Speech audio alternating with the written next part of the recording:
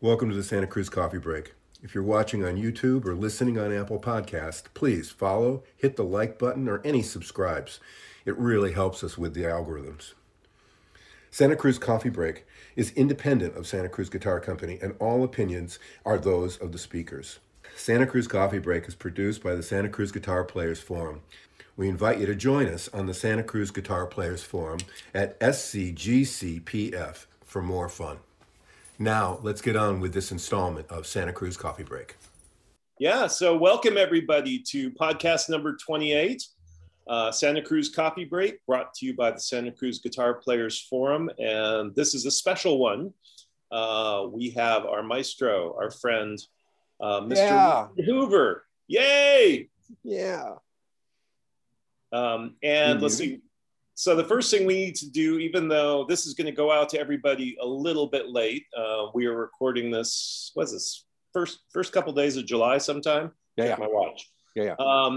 Mr. Hoover had a birthday, 39 again, as I understand, and they were able to have a party at the shop with everyone there, which is something great. Richard, happy birthday, and tell us how your party was. Well, there's no need to be coy about that 39 thing. Everybody knows I'm 108 and I'm proud of it. It was a blast. Everybody's out there's experiencing these kind of things where we have a first and we gather together in person for the first time in our case in like 14, 15 months. And it was just a great relief. Everybody pitched in. People were more confessorial than usual, and we got some colorful and off-colorful anecdotes, and we just had a really good time, and it makes me happy. It's a great team, and great camaraderie, and like going through this shared experience is the nature of a relationship that you gain when you're trapped in an elevator with somebody for 4 hours. You get to know them better than maybe your best friend, hearing their life story. And going through COVID together was really a bonding exercise for us. We're a lot closer together. And with that commonality, we're ready to pitch in and face new challenges together. So that's my gratitude for, otherwise horrible experience.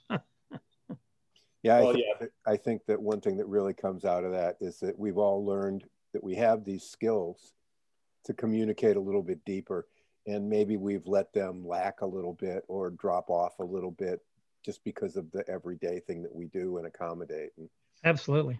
I think our communication is so much better.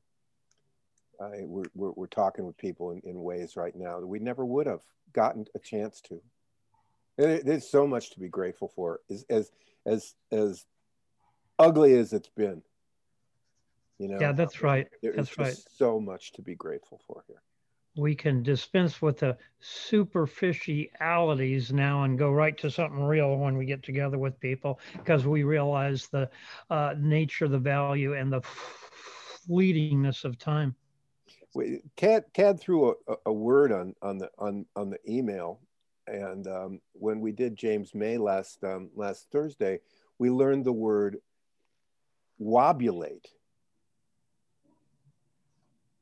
I'm just going to confirm it because I thought it was warbulate. W-O, is it W-A, wobulate, or warbulate?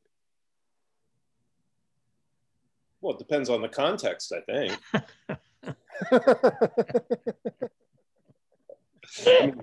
It was all about acoustic guitars too. So can't warbulate on that, would you? Yeah, we can't warbulate on that one. It was really funny when he said it. Both of us just almost fell off of our chairs. I mean, we just both at the same time went, wobulate? It sounds like a needed word for sure. It was at that time. It was a perfectly needed word. Some new stuff coming up, huh? Let me relate a personal experience. Please do that. Let me relate a personal experience with somebody that we both all know, somebody big on the forum, who just bought a vintage Gibson guitar, and he's been looking for this. Been looking for this thing for a really long time, And when it came, he said, wow, it's really great. And I need to change the tuners, and I'm trying a bunch of different strings. And he called me last night and he said, I just put on a set of Santa Cruz low tensions. And he said, this thing is a grand piano. And the way he described it was, he said, you know, maybe that there are just a little bit more there. It makes the neck feel different. It makes the thing feel different. And it sounds like Carnegie Hall. Awesome. And, well, yeah. There's tribute. There's a nice little promo to the strings. So what do we know about strings? That is a great statement. And I've got to say, he's capturing some of the real, our prime intent in making those strings. I'm going to say this boldly here, is a lot of people, I'm saying most people, don't really know what their guitar sounds like, because they've bought a set of commercial strings, or many sets of commercial strings, that because we are so focused on gauge or the size of the string, that they accept what the string manufacturer does to their guitar as far as feel, amplitude, and sustain. So, you know, I talked about this before. Your guitar has a natural voice, and the strings can obfuscate or disguise that, obscure it. And the whole idea behind these strings is to have an equal feel on all strings. And that feel is a complicated thing. It's not just pressure, measured in pounds per square inch or something. It has to calculate the angle of your attack, depending on which, from which direction you're going to hit that string, depending on where it falls in the 6-string arrangement. And so that the feel, not the measurement of pressure, but the feel is equal, that the amplitude of all the strings are equal, and we would call that EQ. Your string brand doesn't tell you that your guitar is overly bassy or weaken the bass because of the string tensions. Your guitar actually has an even amplitude on all the strings. And then finally, maximum sustain. The quality of the string doesn't decide when it stops ringing, you do. So those are the things that this guy just described and what he discovered in his beautiful old Gibson. And that thrills me, because people try so hard to hear the difference in strings. Sometimes they overwork their brain and don't appreciate the simple part of that. So what's new with us is we've had really great response and success with our standard tuning, 6-string guitar. And that was a product of probably 15 years of R&D and beta testing. And from that, of course, our next iterations take less time, and we've done a DADGAD set that I'm thrilled with. I love playing in DADGAD, and most people are handicapped by using a set that's just chosen for obvious gauges rather than tensions. So the DADGAD works really well, and that's we have that now, but it's in I think we're just starting to get those available in packaging. Baritone set, likewise, that's a very specialized thing, and it requires a string that's made for it, not just adapted to it. And those are, we have those in bulk now that we can use, but we're just starting to get the baritone packaged.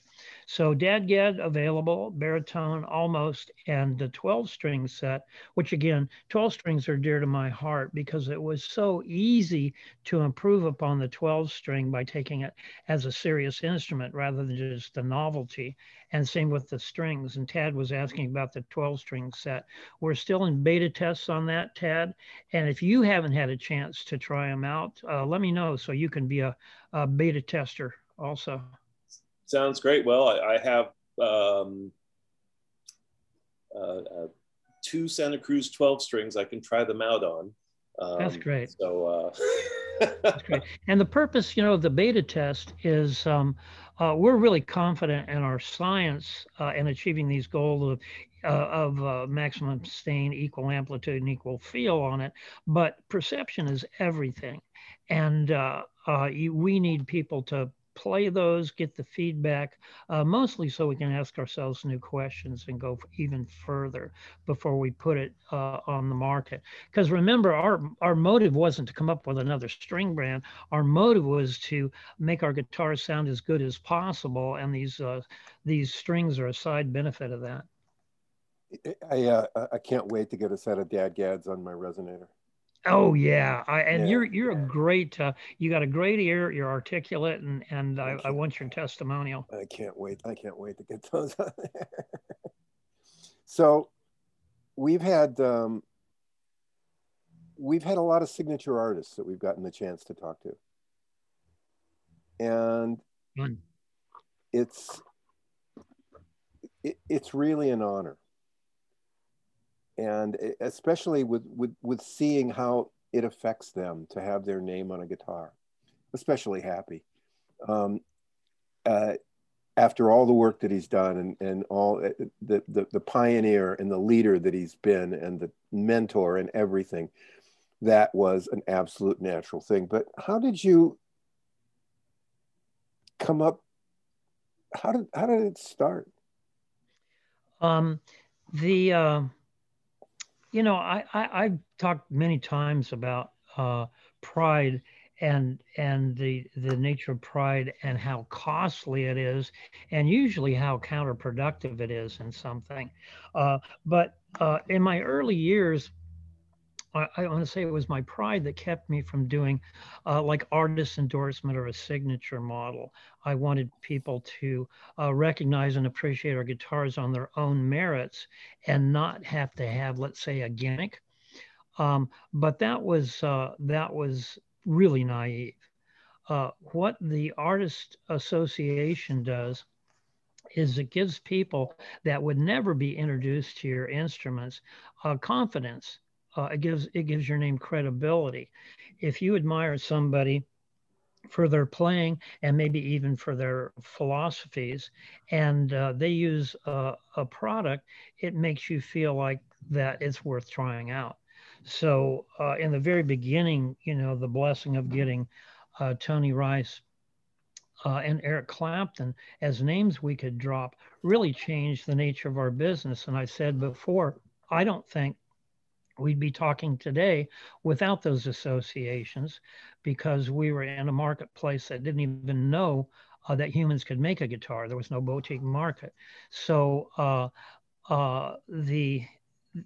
what it came from, again, it was the signature model is a side benefit, and it's a side benefit of the relationships that I developed with other people in an effort to make better guitars, and to specifically make the right guitar for them.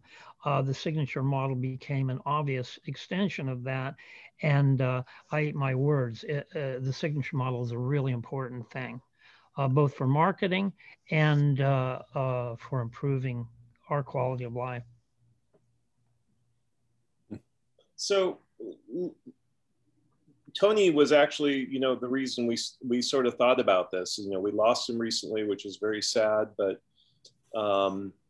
you had a very special working relationship with him. And what it occurred to me, and you correct me if I'm wrong, was that most signature model guitars that have been made were more or less the standard guitar that somebody inlaid their name in the headstock or in the fretboard, or painted it a special color, or did something that would distinguish it in some way. And you see a lot of manufacturers, selling guitars where somebody's just signed their name across the soundboard. Yeah. But somehow you developed this relationship with Tony that was to create a better instrument, something that suited his taste, his style, his capabilities, and would both, amplify that skill as well as make it perhaps easier for him to extend it further. How did that happen?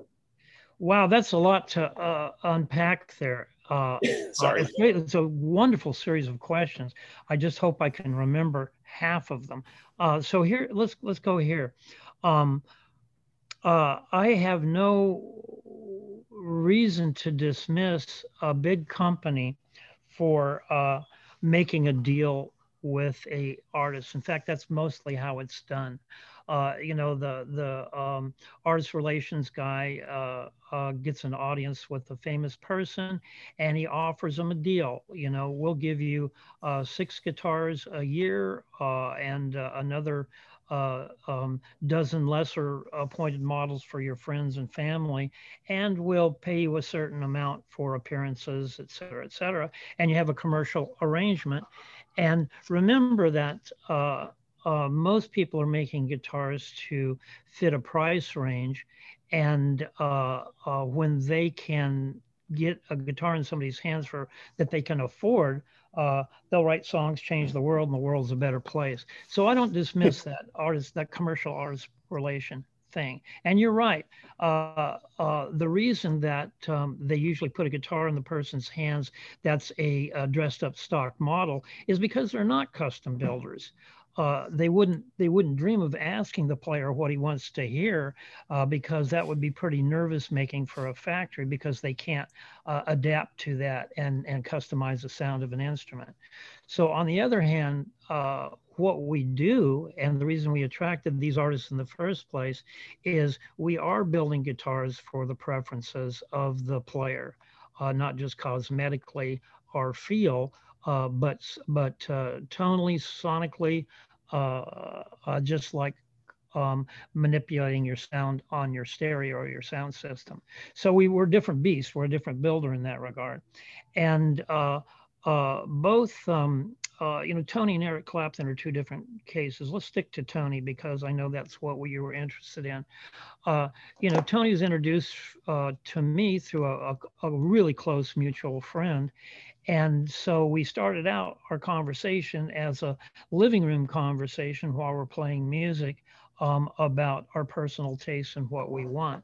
And that fit into our paradigm of a really new Santa Cruz Guitar Company of being able to build what he was after. So you can see from the very beginning, the relationship, the nature of that relationship wasn't contractual. It was from the heart. And from that, you can come up with a lot more fun stuff than you would through a legal agreement. I'm just trying to wrap my head around sitting in the living room and playing guitar with Tony Rice. That sounds pretty amazing. You know, our youth, the hubris of youth, or let's just say the guilelessness of youth. I was, if I just turned 25 then, I'd built mandolins with Darrell Anger, who was a mutual friend that introduced us. And it was, there was a total absence of intimidation or nervousness because I didn't know who Tony Rice was. You know, he was a guy that was playing in a new band that Darrell was in, and that was about as big a deal as it was to me. Not that I didn't respect his playing, you know. Good gracious, what a monster he was, and I recognized that back then. But you know, I wasn't afraid to work on his guitar nor sit down and jam with him because I didn't know what I was up against. Today might be completely different, you know. In fact, I know it'll be different. I wouldn't work on that guitar for fear of the expectations of every guitar form on the planet. And I wouldn't sit down and jam with Tony if I had the opportunity, you know, because I know my limitations. So, you know, the beginner's mind is something that I think I always am trying to achieve, and I highly recommend for everybody. If you can dispense with your own pride, your egotistical expectations, or showing off yourself, you can be a lot more open to the nuance of what's going on, and you can truly approach things with a fresh and fertile mind. And that's where it was then, not by design, more by serendipity. And it was just you know, I'm going to say it again, it was just a beautifully fertile ground for the development of that relationship and that style of guitar. So who came up with the idea first? Did Tony talk to you about his expectations for a guitar, or did you say to Tony, I think I can build you a better guitar? This is going to have to be assumptions. It's 44 years ago. And I've told the story so many times, in spite of my intentions of being forthright and honest. Who knows what color I might have added to this, but let's say this. I would say it was Daryl's idea to get us together because he saw the fit. At that time, we were, we were struggling to get enough recognition just to sell a guitar to anybody and pay the rent for the next month.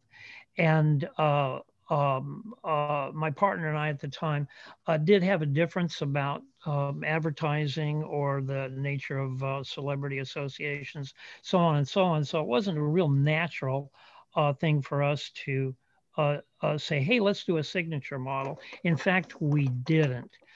Through Daryl's introduction, I sat down with Tony that night and he played a couple of guitars, and he's the one that told me that his old herringbone, his famous old D28, was fragile. He didn't like taking it on the road, and it was really it really was befitting of a bluegrass instrument, with a really big predominant bass. And in doing the jazz phrasing, the solo work, the single note leads that he was doing with Chrisman Quintet at the time, he needed more substance in mid-range and treble. He could get that by playing his old herringbone really close to the bridge and getting almost a pizzicato effect with it. But he wanted a guitar that was a little more effortless to get that balance. So it's funny, the D28 herringbone that he's so married to and associated with, he found not really the right instrument for the style he was playing at that time. And he was looking for an alternative. Now, not a replacement, mind you, not at all. That old guitar is, was part of his spiritual makeup, as everybody knows. He was looking for something, another tool in his toolbox. And so that discussion is what led us to making a guitar for him. I probably responded at the time as great. That's our specialty, to be able to get the tone, the EQ, the presence in an instrument that somebody's looking for. And so we built the guitar for him, and we built it with the full intent of getting paid. It never crossed my mind of giving a guitar away. So let me say this, again, I'm not being coy, but I'm going to be diplomatic and say Santa Cruz Guitar Company has never given a guitar away. But there's been times where we didn't get paid, and we turned that to our advantage, in the narrative about the relationship with that, or we got paid in other ways. And Tony, it doesn't matter if he's one of those or not. We got a return that was priceless, both in personal fulfillment and benefit to the company and marketing. It's just incalculable what he did for us. So I hope that explains it. We weren't entering into an artist signature model relationship. We were entering into an agreement to let's see if we can make what you want. And get it for you. And I'll jump ahead a little bit and say, I think we built at least 9 guitars over the years for Tony, not because we didn't get it right the first time, but because his needs evolved and we kept up with him. I was going to ask how many different. Yeah, that was a mouthful. Yeah, I'm guessing right now. I could go back and do it. I'm purposely, broaden my memories on these things, just because to some people this kind of ephemera is really, really important, and I don't want to make a definitive statement that I'll get eaten alive on, because I could be wrong. Yeah, you don't need to worry about that at all. I think that So I guess my question would be, so you had a stock Dreadnought model and you modified it for Tony, but the first guitar, that wasn't done with the idea of building a signature model, was it? I mean, at that point, it was simply building a guitar that was better suited to this musician. Yeah, it was a custom guitar for Tony Rice, for his needs and expectations. And I don't mind saying, to try to change his expectations a bit. We were 25 at the time, I'm going to guess. So was he. And we had no shame about trying to change the world and people's perceptions. So you said we made a standard Dreadnought at the time. Yes, standard for us, but not standard for the world. Right. What we were doing is, we were making instruments for the likes of the Windham Hill Gang, Michael Hedges, Daniel Heck, Robbie Basho, all these open tuning guys, playing really complex pieces. And for the most part, they were playing Dreadnoughts simply because everybody played a Dreadnought. That's what a real guitar was. But those instruments, the Dreadnoughts, were too bassy. They were too boomy. They really didn't showcase the talents.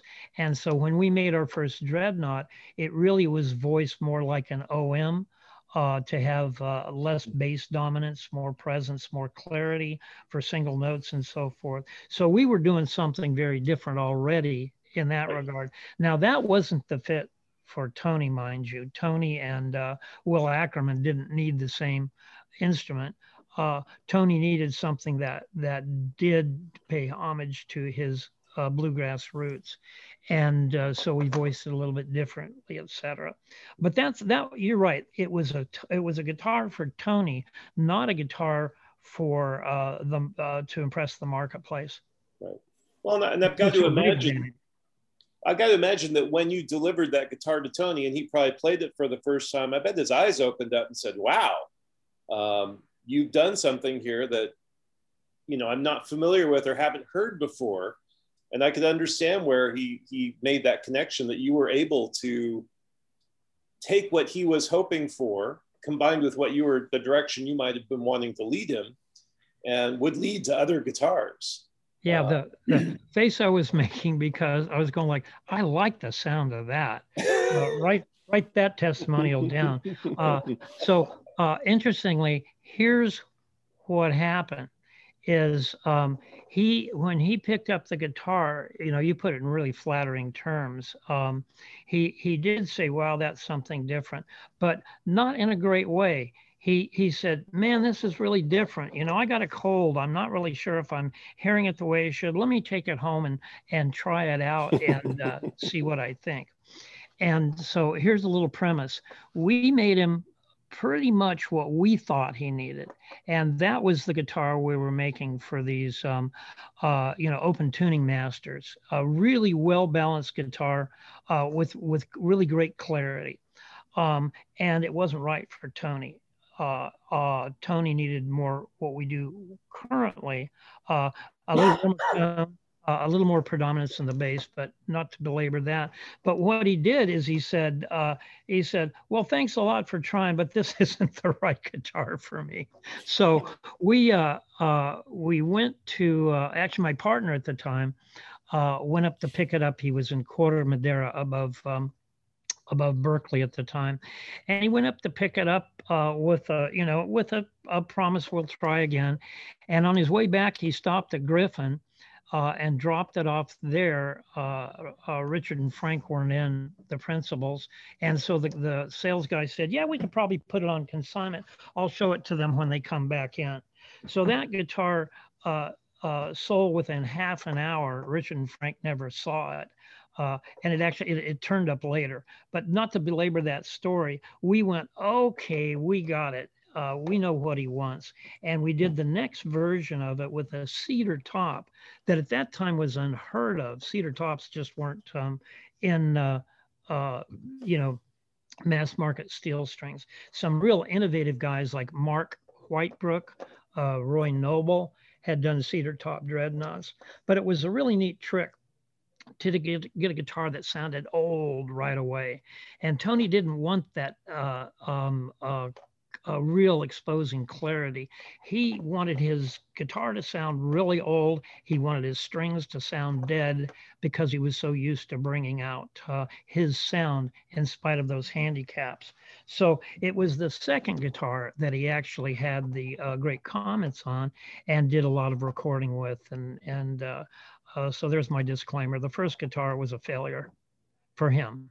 And this is a good point, because remember when you were saying we could build something better for him or the best or whatever, that's all relative. Different is a dream come true for some people and a horrible disappointment for others. So making it right for him was a real challenge here. Take it back to the beginner's mind again, you know. Take it right back there. Just good lesson in good lesson in that. And because all those assumptions were prideful. All those assumptions were, we know better than him, you know, dumb hillbilly, we'll show him a real guitar. So it sounds like you learned an awful lot from that process at the same time. Yeah, my point exactly. Thank you. So at what point did you guys decide to call it the Tony Rice Signature? Now that's something I'm really trying to come up, or like I'm kind of searching my memory banks here for something definitive in that regard. It may have been, okay, here we go. Here's what it is. I think you guys have heard this, but I'm going to tell the story again.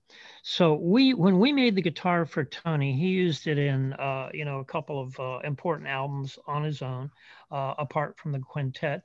Also, he got a lot of exposure from the quintet with people that would later on play a part in our story, and also with the quintet, people like Mark O'Connor and Enrico Correa, some of those guys. So with some publicity, this is pre-internet, by the way, and pre-us being able to afford advertising. So a lot of word of mouth. So what started to happen is we were getting calls on the telephone, because that's how we communicated in those days. And people were saying, yeah, man, I'd like to get a guitar just like you made for Tony Rice. So in spite of the lessons in pride I was bragging about learning, I hadn't gotten it completely yet. Because here was my response at that time to the people that called up wanting a guitar like Tony's, is that I'm sorry, we're really a custom shop. We build for the individual. We don't repeat like models. So why don't you tell us what you want, and we'll be, and then it click, they were gone. And that's where it started to sink into me, the nature of the artist's relationship and what people's expectations were. They didn't want their own interpretation of a pre-war dreadnought. They wanted a guitar exactly like Tony had. And I don't know how many calls it took like that, but at some point it sank, it cut through my egotistical brain that, oh, I get it. They want a guitar just like Tony's. They don't care what we do. They want us to make a guitar like Tony's. And we did. And that was really the back asswards birth of the Tony Rice model, is we made a guitar just like we made for Tony. And the shorter version would be a signature model. And now what I don't remember is having that conversation with Tony about calling it the model or whatever. I think it was part and parcel of one of the many conversations we had together at that time and moving forward, where I told him the phenomena, and he gave his blessing in some form or another to go, yeah, you guys go right ahead and do that. And there never was even a hint of okay, you can do that, but I want $17.50 for every guitar. It wasn't a business deal. It was more of just an obvious evolution and agreement. That's a lovely story. That's wonderful. Well, it's not very satisfying soundbite. It's a little complicated, but that's the story. Well, it explains the kind of the natural evolution of Santa Cruz Guitar and how you've gotten to where you are. I mean, it's that kind of working relationship with musicians and people, not marketing driven, not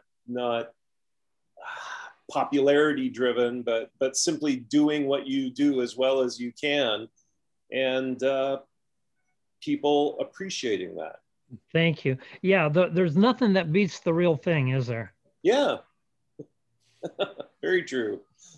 Well, I think that's fascinating. And then, so you went through about 9 guitars. So was Tony getting to the point where he's like, wow, this is great, but can we try it with a little different spacing, or can we try it with a maybe some more bass, or can we try it with, and just knowing that you would have that capability, and him just kind of like, wow, let's try this. Wow, let's try that. You know, that I love that. Write that down. That's a much better answer than the reality. Now there was that. We did have those discussions, but that was after the fact. Usually the call went something like this. Hey man, you know, like I got my guitar on loan to another fella, and I was thinking maybe like, you know, you could go ahead and make me a different one, and then we get into that conversation. So, Tony's angelic gifts and his demons are pretty much public record, and I won't dwell on any of that, but he had his times where money was more important to him than his guitar, or whatever money can do for one. And those kind of heartbreaking stories. And he never, well, I can't say this. I want to say he never went downtown to the pawn shop and pawned his guitar. There was always some, you know, kindred spirit that loved him and cared about him, that was willing to quote, keep his guitar safe for him at a certain price, with the option to get it back at some time, let's say. So that was the case with most of the instruments, but not all. Later on, once I realized the pattern that we were going through, we brokered several sales for him with real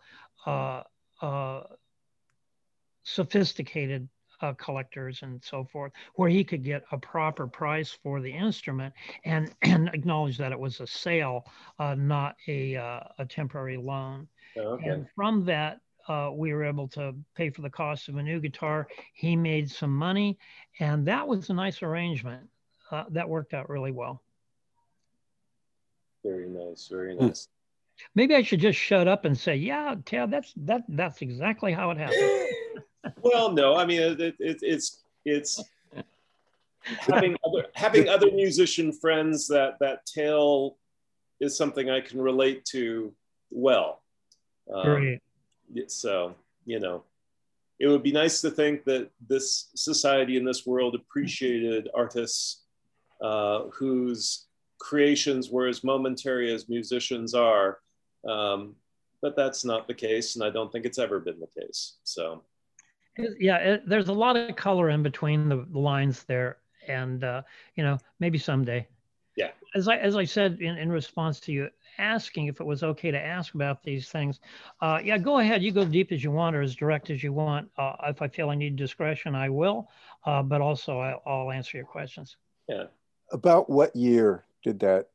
Are we 75, somewhere around there? Let's see. I'm looking right now to Fret's magazine cover that was early '78 with him with the cedar top guitar. So that means we would have built that in '77. And as you know, we date our partnership agreement, our inception, in September of '76. So we weren't very long into the game before this started to happen. And for anybody that doesn't know our history, I didn't start building guitars in 1976. That's when I took an offer from 2 partners to join with me and become Santa Cruz Guitar Company, rather than you know, Otis B. Rohde Industrial. Industrial. Yeah, right. So I had, I had experience in just that because all I did was build for people, not for either my own amusement or something to go in a store. So heady days. The phone rings one day, and it's this guy from England who's melted his guitar. Yeah. Is that a dot and you're waiting for the answer? I'll go ahead. Yeah, I'm waiting for the answer on that one. Yeah. So here's I'm sorry, I had so much fun with you guys. I don't want to burden you with a long historical perspective. So let me okay, here you go. Pound us.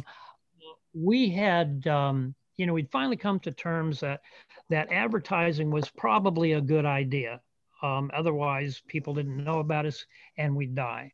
So we pulled our resources and got enough scratch together for an ad in Frets magazine. And Frets was a huge change in the acoustic music world. The predecessor of that would have been Pickin out of New Jersey, which was edited, Roger Seminoff was the senior editor. And that the success of that magazine, which was a bluegrass magazine, attracted Guitar Player International, which had guitar player, keyboard, bass player, and so forth, to attract him to come out to California and do Frets. And he did. And that would have been 76, I think, that Frets started. So anyway, advertising in Frets would put us on the world stage. And the first ad we ran was, it was about 4 postage stamps was the size we were able to afford. And it was a picture of our FTC with the deco inlays and the cutaway. And simply our address and phone number at the bottom of it. And one day I went out to the mailboxes. You youngsters can look that up. And there was a little pink kind of a birthday card size envelope, and it was addressed in this really nice, calligraphy to Santa Cruz Guitar Company. But up in the corner, it said E. Clapton, London, England. And I went, huh, how about that? I wonder if that's Ernie Clapton, the plumber, or some other coincidence, or could it be, So I took it in, called my partner over, and we opened it up, and just a beautiful hand. The letter went something like, greetings, saw this beautiful guitar in Frets magazine, and it included a little clipping from the magazine, and it says, wondering about a meeting in the flesh, please call Diana at, and then it had a phone number. And so we spent the better part of that morning trying to learn how to dial an international call. And we called Diana, and she says, oh, great chaps. How can we arrange for Mr. Clapton to buy this guitar? And that was the introduction. So we had, voluminous communication back and forth with the first guitar and succeeding guitars, but they were always through Diana, or at the time, Lee Dixon, who was his guitar manager. Roadie is way too diminishing a term for him. He managed the guitar collection and all the attendant details. And Lee became a pretty good friend. And so we communicated through him on that, 2 more guitars that we built for Clapton, and a few he got for friends like Albert Lee and some others. So I never got to speak a word to Eric himself. He sent his messages through his admin. And you can well imagine his celebrity status is such that he can't go to the grocery store. He can't go to the gas station. In fact, he just can't go outside unattended. So everything was done through somebody else. And we did have an arrangement to meet him in San Francisco after a concert. I think this is about the time that Another Ticket had come out. So to give a timetable, our first discussions with Clapton and his people were in the late 70s. He has a picture of us on the dust jacket of Another Ticket. And you'd have to see when that came out. I think that was early 80s. So that gives a timetable. And he was going to do a promotional tour for the album and be in San Francisco. And on his way, he was in New York preparing to go on this tour when the tragedy struck that Tears in Heaven comes from, and his darling little boy fell out the window. And so we never made the connection. Again, never got a chance to speak a word with him. But one of the things that Diana said in our first conversation, she said, one thing let me make crystal clear. Mr. Clapton is contracted for the rest of his life with associations with different companies. So please do not ask for any promotional considerations, I think is the term she used. In other words, don't ask if you can make a signature model or run an ad with them and stuff like that. So there's a lot of in-between anecdotes, but there's that story as much as I could wring it out for you. There was never a phone call from him.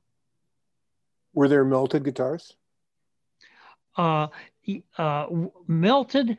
I thought one got. I know what you're talking about. Yeah. So we did this, our first FTCs were like late 70s. And remember, we were operating in a vacuum still. There weren't, there weren't videos yet. There weren't books. There weren't discussions on how to build guitars, let alone an arch top or a half arch top guitar like the FTC. And there were some design flaws in the very first ones. And quite simply, we weren't arching the braces of the top. We were doing what we thought Gibson and Martin were doing in the old days and building the top flat. Also, the carved arch back was done in a way that didn't in itself add any structural support. When you do an arch top and an arch back together, you're like making an egg. And so it can handle pulls and tensions and move uniformly. When you do the back carved and the top flat, it's like making half an egg, and it wants to compress the top and pull forward and raise the action. So with that disclaimer, Clapton said, we need to do something about the cheese cutter. The neck angle had pulled up so much that it was not possible to play, yet he loved this guitar and wanted to fix it. So he sent it back to us through customs in San Francisco. But on the process, the guitar got left out on the tarmac in Antigua, one of his favorite hangs and where he developed his halfway house. Anyway, it sat out in the Caribbean sun for a good day or more and really cooked. And this is what exacerbated that design flaw and created such high action on it. And it got so hot, the glues got plastic again, and the string tension just took the guitar wherever it wanted to go. And melting's a good one. Yeah, it did. It melted. So we weren't just resetting the neck. We were really disassembling it and putting it back together for him. Not the kind of thing you put in your, your best marketing foot forward. Literature. But you put the disclaimer of please don't leave your guitar in a case and on a tarmac for a day. Yeah. Uh-oh. That was just a huge learning curve and that and the international stuff. When I got to customs in San Francisco, they were holding it because they wanted to know the country of origin of the instrument. And I said, well, the country of origin is Santa Cruz, California. And they said, it doesn't say that anywhere on the guitar. It needs to say made in USA. And, being so sophisticated at the time, I said, well, gosh, everybody knows where we live. But anyway, being cute and young, I talked my way out of it and we got it. What's funny is I have like three little kind of points of intersection with that. I think that the guitar you made or that you sold to Eric, the one that he sold at auction was FTC number 16. And I happened to pick up FTC number 17. That's awesome. Yeah. Which has a cedar top with a very nice letter that you wrote to the original owner, saying, we're just still kind of experimenting with cedar. This is kind of interesting. And I actually bought that guitar while on vacation in the Turks and Caicos. Oh, that's great. From a shop in Chicago. Which was, quite a challenge, or not a challenge, but a little nerve-wracking putting my credit card out on the public Wi-Fi in Turks and Caicos. No kidding. Well, live and learn. We're on uncharted territory for us and all of this stuff. Yeah, but it all worked out well, I'd say. It's wonderful. As I said, those associations. Back even well into the 80s, a guitar made by a couple of people, there was just no reference for that. Guitars were made by Gibson and Martin, or maybe an obscure company like Taylor, but they certainly weren't made by individuals. And I put it like this. If someone played our guitar back then and decided this is 200% better sounding than anything I've ever played, they'd still be hesitant to buy it because of what their friends might think. Their friends would say, you paid how much? You could have had a Martin, right? So people would play it safe and buy the Martin to look reasonable rather than taking a chance on an unknown brand and an unknown style of building. So when Tony Rice and Eric Clapton, in essence, put their stamp of approval on us, we were real. And that's when our business was able to flourish. That's amazing. That's really no doubt about it. Yeah. So one of the things I do want to acknowledge is in talking with a number of Santa Cruz artists who don't necessarily have signature model guitars, they're blown away just by the basic Santa Cruz model because it is so good. But there are a number of players who have gotten signature models. And I guess I would wonder at what point does a guitar go from being just your stock model to becoming a signature? Is it because of the relationship you have with the person, or are there actual technical differences that you find that they want that the stock model doesn't supply? Thank you. Your answer actually lies in that question. A model unto itself really needs to be something that fills a need in itself. Like you said earlier, we're not in the position to do a signature model that has nothing to do with an artist other than their name. So to focus us a little bit more, let's use somebody like Eric Sky. You and I know Eric size in the world of guitar players. He's a giant and super, super giving. People that have written to him, he's changed their lives in helping them with individual tips and lessons and so forth. His online presence is great, but for the most part, nobody knows him. He's still battling to get recognition. And so when we go, why in the world did you make him a signature model and not so-and-so that's a lot more famous? Well, you answered it yourself. It's not famosity that triggers that. It's the need.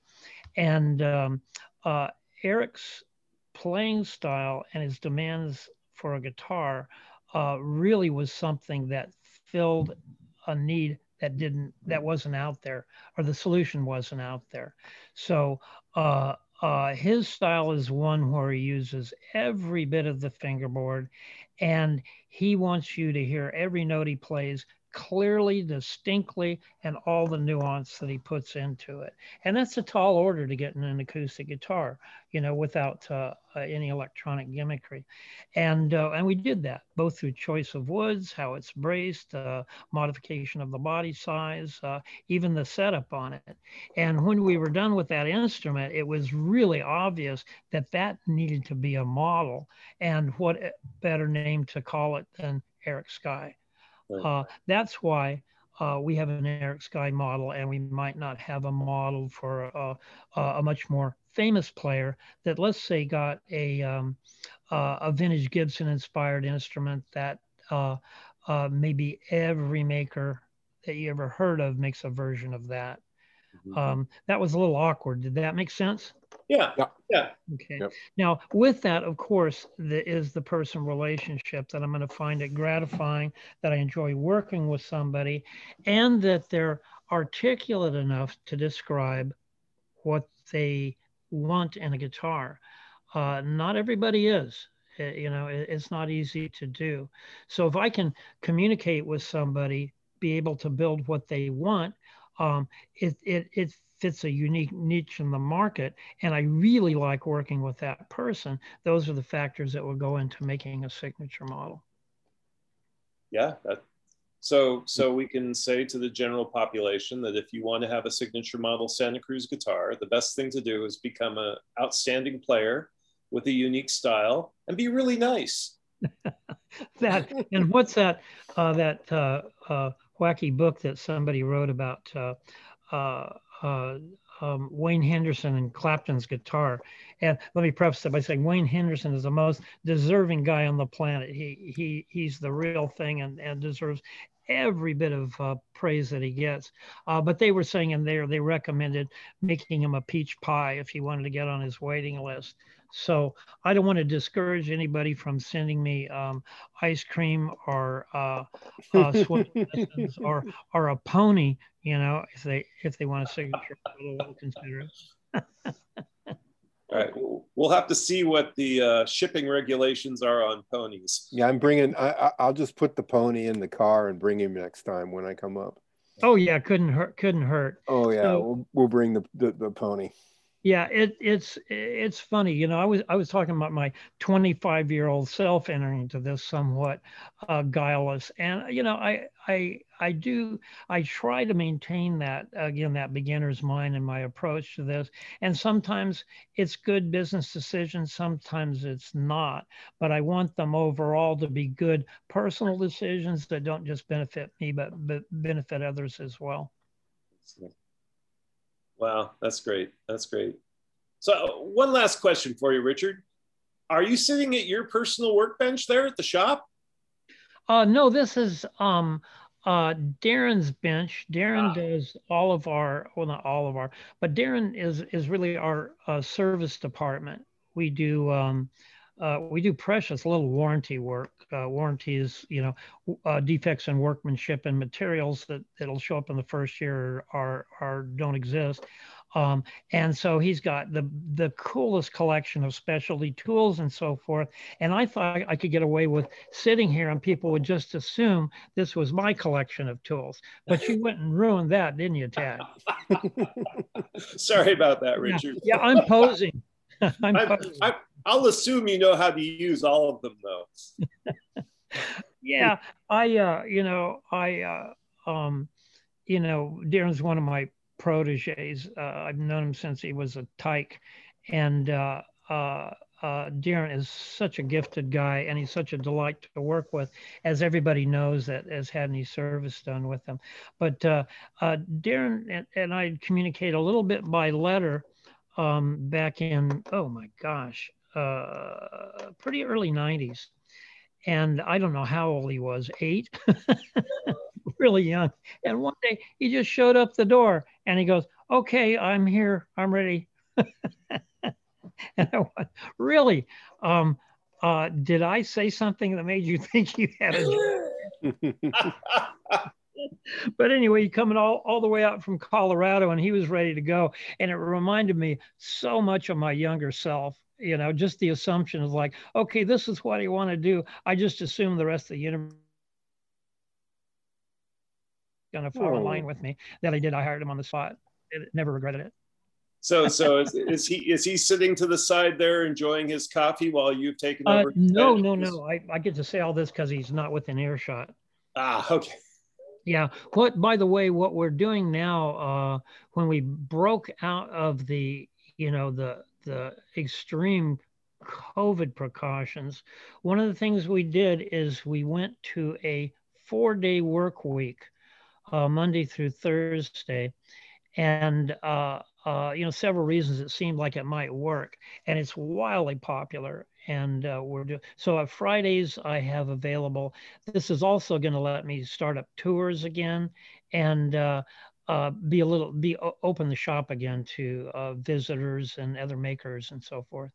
That was my question. Was I know that at the beginning of COVID, the shop was closed till 2030. It was closed till 2030. So you will in the future start back up tours. We can't wait. Yeah, we can't wait to announce that. We can't wait to announce. Right on the cusp right now, and we haven't announced it yet. And like a lot of this, a lot of the COVID stuff, it's not a light switch where you just turn off the precautions and turn on the being open. It's a valve, and you open it up where appropriate and let things begin. So the tour thing, it's a lively discussion right now. And as soon as we feel confident, we will start publishing the hours. So anybody's interested, don't hesitate to call up, and we'll let you know where we stand. Great. I really enjoy the tours. I get so much out of it in return. Yeah, that's obvious. They're all different. They're all different, and every one of them, you're present and you're there, and you are. The true meaning of the word aloha is to be in the presence of. Thank you. That's awesome. And it is you are truly transmitting aloha on that. Aloha. You are they are in the presence of life. That's a wonderful place to be. That's too kind. Thank you. Thank you, sir. We have to encourage everybody, if you get a chance and you're planning a vacation, go to Santa Cruz, ride the Big Dipper, call them first, play a little mini golf, and arrange a tour of the Santa Cruz Guitar Company, because it is worth, Call them first. Call them first. Well, yeah, you have to call first. Make sure you get your e-ticket. Yeah, call them first. Richard, thanks for giving up your Friday. Yes. We really appreciate it. Oh, my pleasure. I get so much out of this, talking with you guys, and the residual too. The people that check in, and it gives me a chance to promote the cause, part of which is guitar making. Yeah, we've certainly found where COVID had us on a road. Pre-COVID had us on a road. It sure threw us into the ditch, and the ditch has been a pretty cool place. Yeah. For this past 15 months. As you know, we've just put everything to YouTube, and everything's on iTunes now. And that was a massive amount of work to get it all formatted right and get everything labeled properly and just make it pretty. And get the right disclaimers on everything. And it was really obvious to me as I went through and relived them all again. numerous times. As I relive that all again, how far we've been able to come because of the access that you've given us. So we can't thank you enough. Well, you're very welcome. You guys are really desirable ditch mates.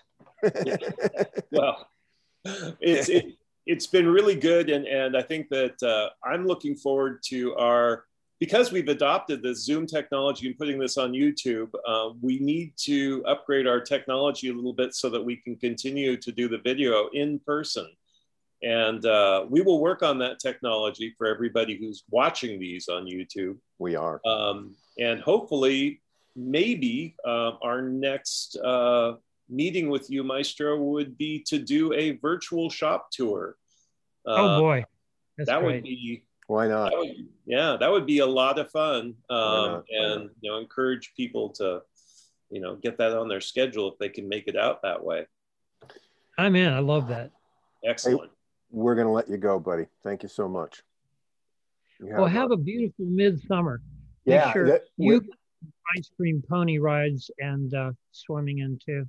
We can actually see shadows down here right now, which we haven't seen for about 10 days because there's been this gray cap on us. And there's a shadow outside and it's making me nervous. So go out and work on my... don't give our friends in Boston and Seattle, where it's 106, an idea that we're in this cool, delicious fog right now. Yeah, part of this moon burn. I'll go out and work on my moon burn. I love you guys. Thanks for what you do. Thanks very much. Right, thank you. Wonderful one. See ya. Take care. We hope you enjoyed this installment of the Santa Cruz Coffee Break. For more music-related fun, please join the Santa Cruz Guitar Players Forum at SCGCPF or SantaCruzGuitarPlayers.com. If you have any questions or possible podcast topics, please contact us. If you have a product or service that you feel would be of value to our listeners, please consider adding your support and keeping the coffee pot on. Contact us for more information. We ask that you hit the like, follow, bell, or bookmark buttons so we can keep you informed of upcoming podcast episodes. We hope you enjoyed Santa Cruz Coffee Break. Now it's time to go play your guitar.